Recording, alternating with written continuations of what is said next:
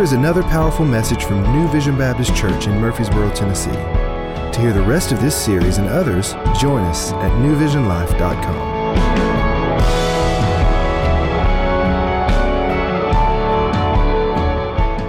Well, it is good to see you guys. Those of you who are watching online, we're excited that you're with us. Let me start by saying thank you so much for all of you who have been praying for my wife, Amy. You guys have sent meals and been so encouraging. She had surgery 2 weeks ago. It'll be 2 weeks ago Monday, about 5.5 hours of surgery. They believe that they got all the cancer, so we praise God for that. So it's really good news. Yeah, we're excited.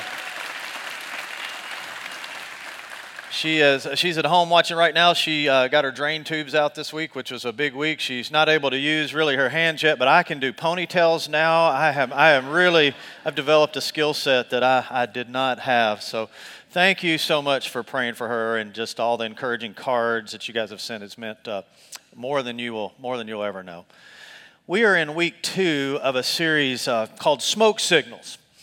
And what this series is about is really understanding that our emotions, which we all have emotions, and we deal with shame, as Nick talked about last week, anger, joy, depression, all types of things. These emotions are just a part of our life, and so what emotions do? Emotions really are like indicators. You know, as Augustine said, our emotions many times function like smoke from a fire. There's something deeper going on in our life. And if we could really understand how to really admit and what we're going through, what we're feeling, and then learn how to sort of walk the line and see what it's really revealing in our life, it can lead us to a level of freedom that we've never had before.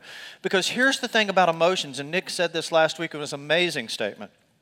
Our emotions are great indicators, but they're horrible leaders. You see, when it comes to emotions, we tend to be on kind of the extremes. Some people are in just total denial and have no concept of their emotional well-being, and so that can be a mistake. And others let just emotions dominate their life. And so we're going to see really what the Bible has to say about that. Now, today we're going to look at an emotion that gets probably the least amount of play, but I'm not so sure that it doesn't have the most influence on us, especially in the culture that we live in today.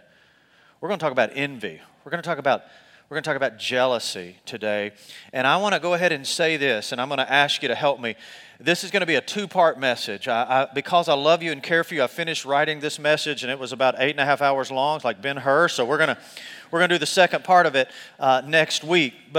So here's all we're going to do today. We're going to really see the problem with envy. And next week, we're going to take a look at how really the gospel is a way to really solve this and really kind of shrink this really gap as we're feeling envy and it begins to take over, how we can really break free from that. So I hope you'll be back. But we're going to look at the dirty little secrets of envy today.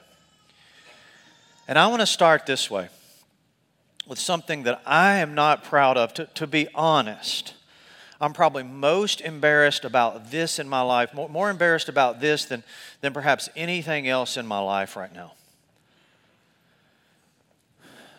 Because sometimes when somebody that's in a similar profession from me, or somebody that's more successful than me, or sometimes when somebody in my life that I know or know about, when they fail, I feel some satisfaction. Guys, you're looking at me like I'm super evil. I told you I'm embarrassed by this. I don't want to stay there, but I have to be honest that it's present. What is that? That's envy. So let me ask you a question to get us started today. It's a tough question. Have you ever celebrated, just in your mind, over the failures of someone else? I think if we're honest, at times we have. And so what I'm trying to say is that's envy in our life. And today I want us to really see, because we can be super dismissive of envy and jealousy, and I'm using those words interchangeable today, right? We can kind of be super dismissive of that, but I want to show you what's at stake. But let's try to define envy for just a moment to get us off and running. Envy is this: it's the resentful and even hateful dislike of the good fortune or blessing of another. That's what envy is, just resenting even the hatred of the good fortune that's happened in somebody else's life. Craig Groeschel, who's a great preacher, he defines envy or jealousy this way, which is a really good definition. He says envy is ugly. Envy is resenting God's goodness in other people's life and ignoring God's goodness in our life. It's really true. Resenting God's goodness in somebody else's life and ignoring God's goodness in our own life. The Germans have a word for this. In fact, one of my buddies just texted me like 30 seconds before I walked out with a Webster's dictionary to show you how to say this. You can punch the button and hear because I said it wrong. So he was trying to help me out, and I'll say it wrong again. But you don't know how to say this either, so it doesn't really matter. Except for, here's an amazing thing, except for in the next service, we're excited, we're baptizing a guy from Germany. I can't make this stuff up. He has came to MTSU years ago as a student and was here for a little while, moved back to Germany, and has been watching online for 10 years. Isn't that cool? In fact, he not only was watching, but he gathered some folks in his neighborhood, some young people in his neighborhood, and they have been watching together for 10 years, and he's here today and going to be baptized in the next service. And so that's really cool. And so why do I say that? Because he'll know when I'm mispronouncing this word. The Germans have a word, Schadenfreude is the best way, I don't know how to say it, Schadenfreude. I think it's Schadenfreude, whatever, you don't know. But here's what it means. It means pain joy. The Germans have a word for this. Pain joy. It really means that your pain brings me joy. That's envy. And we can be envious of other people for their material stuff, their physical stuff. I can be envious of other dudes, that have great hair and I don't have any hair, I can be envious of you having a nicer house or relational. It just looks like your marriage is so great. You guys have it dialed in so well, or you've got this job that gives you such freedom. And so we can be envious of people, their material possessions, their relationships, and even their circumstances in life. So there's a lot of different types of envy. And I'm not so sure, I wouldn't say this about maybe anything else, but I'm not so sure that envy isn't tougher in our generation than in any other generation before. And you say, well, how can you say that? I think because of social media. A couple weeks ago it was fall break, right? And so you're on your phone and you're watching some friends and they're with their kids, they're swimming with dolphins at Atlantis, and you're walking your dogs on the Greenway. That's your fall break. And you're like, gosh, what a loser. You're in the drive-through line at McDonald's getting something for your kids, and a couple friend that are at Morton's, downtown having this great steak dinner, and you're like, Even spiritually, man, we can make each other envious of us spiritually. Like on Instagram, and isn't it amazing how many people, none of you guys, it happens at other churches, but, post their quiet time posts are awesome. It's always, it's a table with a coffee mug. It's turned just so we can see Psalms 46:10 is on there. Be still and know that I'm God. You've got a scone beside it, right? Your Bible's always open to like some obscure book like Malachi, that you're studying Malachi. You don't even know Malachi was in the Bible. And hashtag blessed today. And so you're like, man, I think our quiet time existed for a God our Father over some Cheerios this morning. That's about my spiritual depth. And so we're just envious of each other spiritually. I'm not making this one up. Not that I made the other one up, but he goes here. He's probably going to be, he's a buddy of mine. He's a cool guy. I baptized him years ago in the Jordan River on one of our trips to Israel, baptized him in the Jordan. And so we got a line of people coming down to get baptized. My brother comes down with a GoPro right here on his forehead. I thought it was like a phylactery, like the Jews have. I thought, what? You guys don't know? Just Google that. And he comes down, and so then he captures his baptism in the Jordan on GoPro, so he can send that out. Like that kills your baptism, doesn't it? Like wherever you were baptized, that just totally dominated you, and you're like, gosh, what a loser! I was baptized in the Stones River. I didn't even get any footage.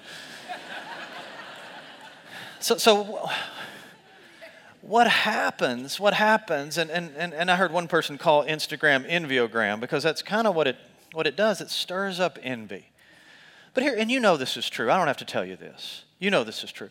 But many times when we're looking at all of that stuff on social media, and I'm not bashing social media. Obviously, they're a great tool. But you have to understand, we're comparing our behind-the-scenes footage with really their highlight reel. That makes sense. That's what's happening, man. It's like, it's your family, you're behind the scenes stuff, and you're getting to take a look at their highlight reel. And if you're not careful, that creates some envy and jealousy. So if you have your notes, let's go ahead and take them out. And if you have your Bible, you can open it up to 1 Corinthians chapter 3. And we're going to do some work today to really expose some dirty little secrets of envy. This is what nobody talks about, but I have to say this to you. This has a chance to bring a level of freedom in your life that perhaps you're not experiencing right now, and that's what I want for you more than anything else. Amy and I hadn't been married too long, and I needed a truck. You ever been there, guys? I had a car, but I needed a truck. I needed it bad. We didn't have the money. I borrowed more than I should. I got a truck, and it was a used truck, and it was all we could afford at the time. And I hadn't had that truck very long, and the check engine light came on. And I was like, ah. So I went to a buddy of mine who was like a mechanic in his garage. You know, it was free. It wasn't good, but it was free. So I went with it. And he said, dude, don't worry about it. He said, it's probably an emissions thing. It's not a big deal at all. He said, I wouldn't give it a second thought. He said, these lights come on all the time. I was like, good. I said, but my wife worries about it. Like every time she gets in the car, she sees that and she's worried about it. He said, I'll fix it. I was like, awesome. So he took some electrical tape, black electrical tape. He just covered the check engine light thing. Just put it right over the top. It's like, solved. 3 months later on Vietnam Veterans Bypass, I still remember exactly where it was when that engine blew up. It was a bad day because I neglected that indicator light. And you say, well, what's the point? Our emotions can serve that way. And envy can be a check engine light for where you are spiritually. Now, here is the beautiful thing about the Bible that I love so much. Listen, if you're here today and you're not a believer, I'm so glad you're here. And I think this will make a lot of sense to you. And it may open you up to the things of Christ. But the Bible answers this question. Like, here's my point. If I got a check engine light today on my truck and I pop the hood, I don't know where to even start. I mean, my boys are here. They know this about me. If it's beyond putting windshield washer fluid, and I'm kind of out. I mean, I could, jiggle some wires. I don't know where the problem is. But the Bible answers this question. Anytime I experience envy, the Bible shows me what's going on. It shows me the fire that smoke is revealing. Now, here we go. 1 Corinthians chapter 3, verse 1. Paul says, but I, brothers, could not address you as spiritual people. Paul is talking to the church at Corinth, and if you grew up in church, it's the Corinthian church that they were just way more influenced by their culture than they were by the Holy Spirit. And he says, I can't really talk to you as spiritual people, but as people of the flesh, he says, which is a hard concept. And so what does Paul mean when he calls them people of the flesh? He's saying this, he's saying you are acting out of your old nature or old habits. You're acting the way you acted before you came to know Christ. You're reverting back to these old patterns of behavior. You're not being Spirit-led. You're led by your old nature. So I can't address you as spiritual people, but as people of the flesh, as infants in Christ. You're babies in Christ. He said, I fed you with milk, and that's what you do with a new believer. You feed them just milk. You just reveal truth. You give them the truth of the Word, and not solid food, for you are not ready for it, and even now you're not ready for it. And let me call a timeout. And our staff is working right now, and we're going to have 5 different podcasts that we're going to start letting you being available next week after this sermon, because we're going to go back here and we're going to show you really the difference between milk and meat and how to really dig into the meat of the Word. And you'll never be free until you know how to do that. So we really want you to be back next week, and I think we have some really cool resources that we're excited to give you. Paul said, I fed you milk. Look at verse 2 again, and not solid food, for you are not ready for it. And even now you're not ready for it. He's saying you don't know how to feed yourself. He said, look at verse 3, for you are still of the flesh. In other words, you are still acting out of your old nature, these old habits. And really, at the center of our old nature is selfishness. For while there is, listen to what he says, while there is jealousy and strife among you, are you not of the flesh, behaving only in a human way? So here it is. This is the first truth today. What does envy reveal? Paul says it crystal clearly. Envy reveals spiritual immaturity. That's the answer from the Bible. That's not me saying what I think. God's Word is clear that any time in my life that I am stuck in envy or jealousy, what's really there is some spiritual immaturity, because envy does this. Envy really reveals this. Envy reveals a self-centered life, doesn't it? Because if I'm envious of you, right? I really think, you know what? I deserve more than you do. I mean, you got the vacation. I deserve that. I'm way more concerned about me than I am you. And isn't that contrary to the gospel? I mean, Jesus says that we're to love our neighbors as ourselves, right? So what is that really revealing? It's revealing a self-centered life, right? It is a life that is self-centered instead of a life that is Spirit-led. Now, let me show you another passage, and I can't wait for next week, as we're going to kind of do some more teaching on how you can do this yourself. Galatians chapter 5, verse 19. Look at this list. Paul is going to say, here's what the flesh looks like, because that's a confusing concept. Like, what does it mean that I'm living out of the flesh, my old nature? Well, what would that look like? Paul answers that, right? Galatians chapter 5, verse 19. He says, the acts of the flesh are obvious. So here's how you know that you're living out of your old nature. And again, why are we talking about this? Because anytime I'm experiencing jealousy or envy, it is a reminder that there's some spiritual immaturity in my life. Okay? You see that? So the acts of the flesh are obvious. Sexual immorality, he starts there. Impurity and debauchery. So he says, first of all, if you have sexual immorality in your life, you're controlled by your desires and not being led by the Spirit and by the Word. That really shows you that you're spiritually immature in your life. He says, and then verse 20, he says, as you go on, idolatry. You have other things that are more important that you give yourself to than to the Lord. And witchcraft. To that we're like, what the heck, Paul? Witchcraft? Like that got weird, didn't it? But it got your attention, right? Like, whoa. Here's why I'm pointing out. Witchcraft, hatred, discord, and jealousy. Now I want to show you something. In the same list of acts of the flesh that Paul lists witchcraft, he's got jealousy there. Does that get your attention? Like I thought I could be dismissive of jealousy. Would we be dismissive of somebody who was dabbling in the occult? I'll go ahead and answer that for you. No. So that's a major problem. That's a major problem. But we're just super dismissive of jealousy and envy. And Paul just puts them right in the same list together. Jealousy, envy, fits of rage, selfish ambition, dissensions, and factions. Here's one of the things, if you study Scripture and you start using some cross-references to look at more Scripture that reveal flesh, what you'll see is when you see jealousy and envy listed in Scripture, usually right after it you'll see strife and dissension, because that's what it breeds, all right? Jonathan Edwards, great preacher of the 1700s, said this, and I want to leave this point with this. He says, never underestimate the spiritual power of envy. Don't do it. Never underestimate the spiritual power of envy. It is destructive. Now let's look at the second thing. The second dirty little secret about envy is this. Envy will rot your soul.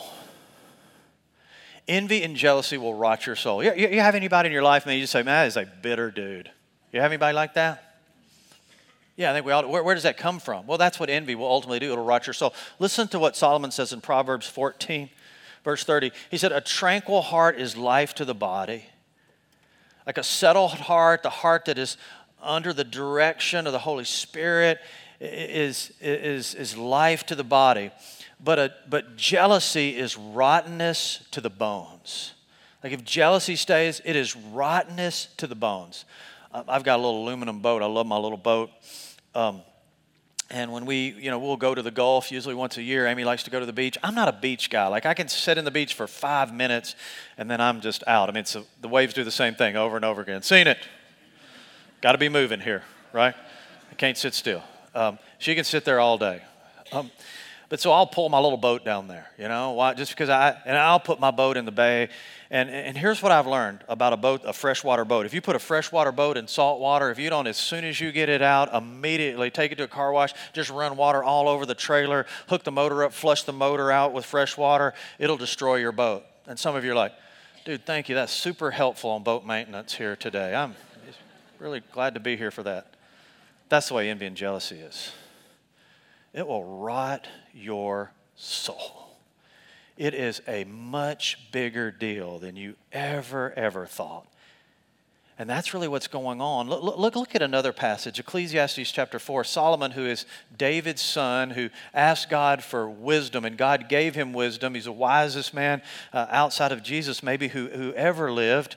And here's, as Solomon is just assessing people, listen to what Solomon said. He said, and I saw that all the toil and achievement, he says, I watch everybody in their work and what they're doing and their toil and what they're trying to produce. He said, all their toil and achievement sprang from one person's envy of another. And he says, this too is meaningless. And in a phrase that he uses, a chasing after the wind. It accomplishes nothing. It's futile. And it will destroy you. And he really says, you know what? Here's what he's saying. He's saying so many people, Solomon said, as I look around, so many people are motivated by comparison. They're not doing what they do because it's God's call on their life. They're doing what they do to compete with other people. And can I tell you something that's so important today? Listen, you will never, ever win in the comparison game. One of the reasons why life is so hard is you're competing against other people. Here's part of the problem is you're competing against somebody and they don't even know they're in a competition with you, right? But you won't win. A comparison is a chasing after the wind. Here's a problem with comparison. I'm going to need you to play along here. You guys locked in? There's always an error. Always an error. You're like, dude, that's super weird. What are you talking about? Well, there will always be somebody who's pretty-er. There will always be somebody who has something that is new-er. There will always be somebody who is strong-er. There will always be people in your life who are rich-er. You gotta say it that way, right? That's the problem with comparison. It will rot your soul. And so this is a big deal. Now let's build on that. Third thing today, just very simply. Envy. It's a sign of spiritual immaturity. Envy will rot our soul. But envy and jealousy is organizational cancer. I hear this all the time, and it's true. So many of you would say, you know what, I grew up in a dysfunctional family. I'm not going to ask you to raise your hand. Some of you started to, which is awkward, right? I grew up in a dysfunctional family. One of the reasons that we have dysfunctional families, one of the reasons is because where envy and jealousy exist, it's a cancer to that family. It's a cancer to any organization. Think about the very first family in Scripture. The very first family in Scripture. I did that Thursday night. People were like, I think it's a trick question. I don't know. Adam and Eve, right? They had two boys. You with me? Cain and... Come on, you got it. Man, you're rolling. Cain and Abel. You remember their story? Right? Abel brings a sacrifice to God, and God is pleased with Abel's sacrifice. Cain doesn't. And so now Cain is jealous with his brother, and his jealousy is fueled. He doesn't close the gap, which we'll get to next week. He doesn't know how to close the gap of envy and jealousy. And if you don't learn how to close the gap of envy and jealousy, it leads to major, major destruction. He ultimately kills his brother. That's the very first family. So envy and jealousy inside a family. Inside a church, it's destructive. It's cancer. You know the difference? One of the differences between wild horses and donkeys? When wild horses are attacked, wild horses will group up together and they will turn their heads in and they will kick out. Donkeys do just the opposite when they're attacked, right? They turn their heads out and they kick in. What you think about that? That doesn't end well. That's the way we are in church. With jealousy, it's a cancer. It destroys so many churches. Teams. It destroys teams if you're a coach, businesses, if you're a business owner. You think about, let's go back in time just a little bit. Remember the early 2000s, the Los Angeles Lakers? Any NBA fans here? NBA fans? Yeah, right. One of you. And the turn of the century, you have the Los Angeles Lakers, and they won 3 straight championships with Kobe Bryant and Shaquille O'Neal. Many said that duo could have won perhaps 10 championships in a row, but they couldn't stay together because they were jealous of each other. Who was going to get the most shots? Who was going to get the most attention? So Shaq had to be traded, and the rest is history. Any of you grew up in the 80s and were a rocker in the 80s? It's Confession Sunday, yeah. Great band in the 80s. Guns N' Yeah, come on. See, now we're going. Axel and Slash. They couldn't get along, so destroyed. Jealousy. Nick and Robert, their favorite band today, One Direction. They're huge One Direction fans. Zayn and Harry, their feud. I don't know about that, but they're... So it's the point is that envy or jealousy in any organization, in a family, in a church, in business, in any organization, it's organizational cancer. You know, if you put a group of sand crabs in a bucket, they'll all start climbing out, but the one that's at the top, another crab will grab that and pull it down so they can never escape because they're always pulling each other down. That's what envy does. Envy's a threat. It causes tension and a loss of focus. We're supposed to be focused on bringing God glory and the gospel going to the nations, yet we're comparing our lives with each other and missing out on what God has. Now, this is super important. Watch this for a second. I'm going to ask you a question. Do you think envy can be fueled? I'll ask it again. Can envy be fueled? You better believe it can. And so in the Old Testament, an example of this, and there's multiple examples, it's a story of Joseph in the Old Testament. Joseph's father, Israel, he loves Joseph more than any of his other sons. That is dysfunctional, right? And so he shows favoritism, and favoritism fuels envy in others, you see? And it leads to major problems. Joseph's brothers finally seize the opportunity when they have it and try to kill him, and then they sell him to slave traders. He ends up in Egypt, and all of that dysfunctional, crazy story that God ultimately redeems is because jealousy was fueled. It was a father showing favoritism. But here's a question for you to wrestle with. Some of you are like, man, I don't struggle with envy or jealousy. That's not my deal. But here's a question for you. Are you fueling envy? Has there been any posts or purchases or showing favoritism in the home that really the point behind it is she's going to look at this, and when she does, it's going to mess with her. You know what you're doing? You're fueling envy. Now, let me tell you something here, and this is a hard truth. When you in any way fuel envy, let me tell you something, you're working for the enemy. Is that a hard truth? When we fuel envy, we're working for the enemy. And you say, well, where do you get that? Take a look at James chapter 3. This is a powerful passage. James chapter 3, verse 14. Watch this. James, the half-brother of Jesus, says, but if you harbor bitter envy, this is a beautiful word picture. Listen, here's what James is saying, is if envy and jealousy stays docked at the heart, in the harbor of your heart, you will never experience the full life that Christ has for you. Does that make sense? If you let envy dock in your harbor, you won't have a full life in Christ. But if you harbor bitter envy and selfish ambition in your hearts, do not boast about it or deny the truth. Such, he uses quotes here, wisdom, right? It's not wisdom at all. That's what he's saying. He says, does not come down from heaven, but is earthly, unspiritual, and demonic. Like, that gets my attention, doesn't it? Does it get your attention? Like, if I'm fueling envy in any way, it's like 20-year high school reunion. You rent a Lamborghini, right? I mean, you drive a Taurus, but for that night, it's a Lamborghini. Why would you do that? You want them to think that you're something that you're not. You're fueling envy. You see? And anytime I'm fueling envy, who am I working for? I'm working for the enemy, right? So let's turn the corner and head for home today. Let's see where we are. Again, solution is more next week, right? And you already committed to be back next week? Yeah. So envy is going to reveal spiritual immaturity. When I am experiencing envy or jealousy, it's a check engine light to say that I'm walking in an area of spiritual immaturity in my life. I'm not as far along as I thought I was. Envy will rot my soul. Anything that stirs up envy, I need to get rid of it.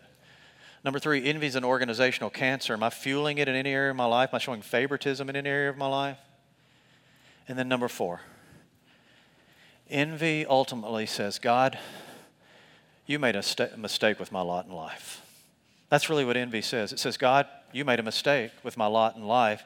If I'm not happy with the way I look, I'm really saying, God, you made a mistake with my lot in life.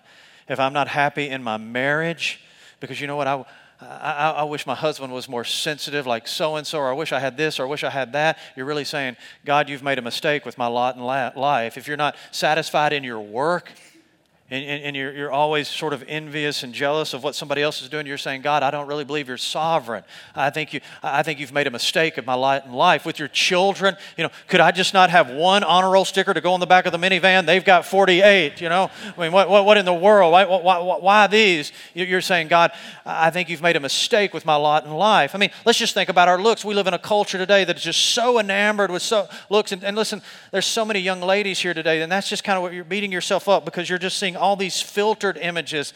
Like it just kills me today. When somebody has a post, I mean, how high they get the camera before they take the picture. Do you see that? I mean, I understand why. It's because what's going on down here. Nobody needs to see that, right? But I mean, look at Psalms 139. What does the scripture say? God, I praise you because I'm fearfully and wonderfully made. Your works are wonderful. I know that full well. We use that as it relates to sanctity of life and preserving the life of the unborn, but we don't use that in our own life. God, here's what God is speaking over you. You're fearfully and wonderfully made. Amy Carmichael was a young girl at the early part of the 1900s that felt called into missions, and she made her way to India, from London to India, where she was serving the Lord there. And when she arrived in India, she was blown away at what was going on right in front of really everybody's noses. Young girls were being sold as sex slaves into Hindu temples. And she said, this can't be. So she began to devise a plan to rescue these girls. And what Amy would do is she would put on the native Indian garb, or her sari. She would cover her entire body, almost her face, and go in and rescue these little girls. Bring them out of the temple. She'd have other folks waiting on the outside, and they would liberate these children. It's an amazing story. But the other part of her story that you may not know is you read her biography. When she was a little girl in London, she was born with brown eyes. And she used to stand in front of the mirror and cry because she wanted blue eyes. And she even told her mom, and her mom says, well, you should pray for blue eyes. This little girl prayed for blue eyes. God didn't give her blue eyes. It was only later in her life, as she is rescuing these little girls, that it dawned on her why God gave her brown eyes. Because if she went into that place with blue eyes, that's the only thing they could see, she would have been found out immediately. But God knew what he was doing with every detail of her life and her looks. And can I tell you something? He's the same God. He's sovereign over your looks. The problem, listen, here's what the enemy knows. If the enemy can keep you comparing yourself with somebody else, he can keep you from fully understanding who God created you to be and living out God's call on your life. That's what's at stake here, you see? And it kind of makes sense. At the root of envy is saying this, God, I think you made a mistake. Does God make those kind of mistakes? The answer to that is no. Is God sovereign? The answer to that is yes, over you, over the way you look, over your marriage, over your children, over your job. He is sovereign over all of that. We begin to rest in that. Now, as we close today, we have 2 minutes, but this is an important 2 minutes. Maybe some of the most important 2 minutes of some of your lives. Some of you grew up in church, you might say, well, you know what? There is something about jealousy I remember that sounds a little different from what you said in the Bible, and you're right. It's found in Exodus chapter 20. That's where we get the 10 Commandments. And the second commandment in the list of 10 that God gave to Moses, to the children of Israel, it says this, that we're to not worship or create any idols. We'd have no other God before our God. And then there's a statement, because our God is a jealous God. And to that, we might begin to kind of spin out a little bit because we say, you know what, I thought you just spent the last 40 minutes telling me that envy and jealousy is wrong. Let me tell you something. God is a jealous God. He has a holy jealousy, but listen to this distinction. God is not jealous of you. He is jealous for you. That is a big, big difference because, listen, He wants you all to Himself, every bit of you. Listen to me. Some of you were born into homes. You weren't your mama's favorite. You weren't your daddy's favorite. And that envy and jealousy has been fueled all your life. You went away to kindergarten wanting to be the teacher's favorite. It just never seemed to happen. And all along your line, all along your life, there's just been a longing for that. But it's never been satisfied. I tell folks I was Amy's third choice. I wasn't even her first choice. I'm okay with that. But we have a longing for that, don't we? Can I tell you some good news today? Somebody needs to hear this. You're His favorite. You are His favorite. He has the capacity to love you like you're His only one. And He is jealous for you like nobody else. And when you finally come to realize that I am my daddy's favorite, then the whole comparison game stops. And we can surrender all that we are to Him because of who He is. I want that for you, man. I want that for you so bad. So what we would do. Would you just admit that today? Some of you need to admit that. God, that's been the story of my life. I am bitter. I am frustrated. And to be honest, that is a longing of my soul, and I just all but given up on it. But if that's true, if I really am your favorite, then I'm yours. I'll surrender. I'm yours. I want to tell you something. Life will begin there. For others of you as believers, God is a jealous God. And here's what that means. Listen. He is jealous for you. He knows any area of your life that is unsurrendered to Him is an area that you're going to experience some real difficulties and some pain. And He is so jealous for you because He loves you and He wants to protect you and provide for you. You are His favorite. And so would you just quit this fighting and battling and surrender that area of your life that you've been holding on to outside of His will for so long? And you might begin to experience a level of freedom you've never had before because that's what He wants. That's what He wants. You pray with me all over this place? Heads bowed and eyes closed, goofy preacher line there, I know. Was there anybody here today who would just, nobody looking around, but would say, I haven't been anybody's favorite all my life. I wasn't my parents' favorite. I've never been a teacher's favorite. That's kind of been my story. And I've let envy and bitterness creep in.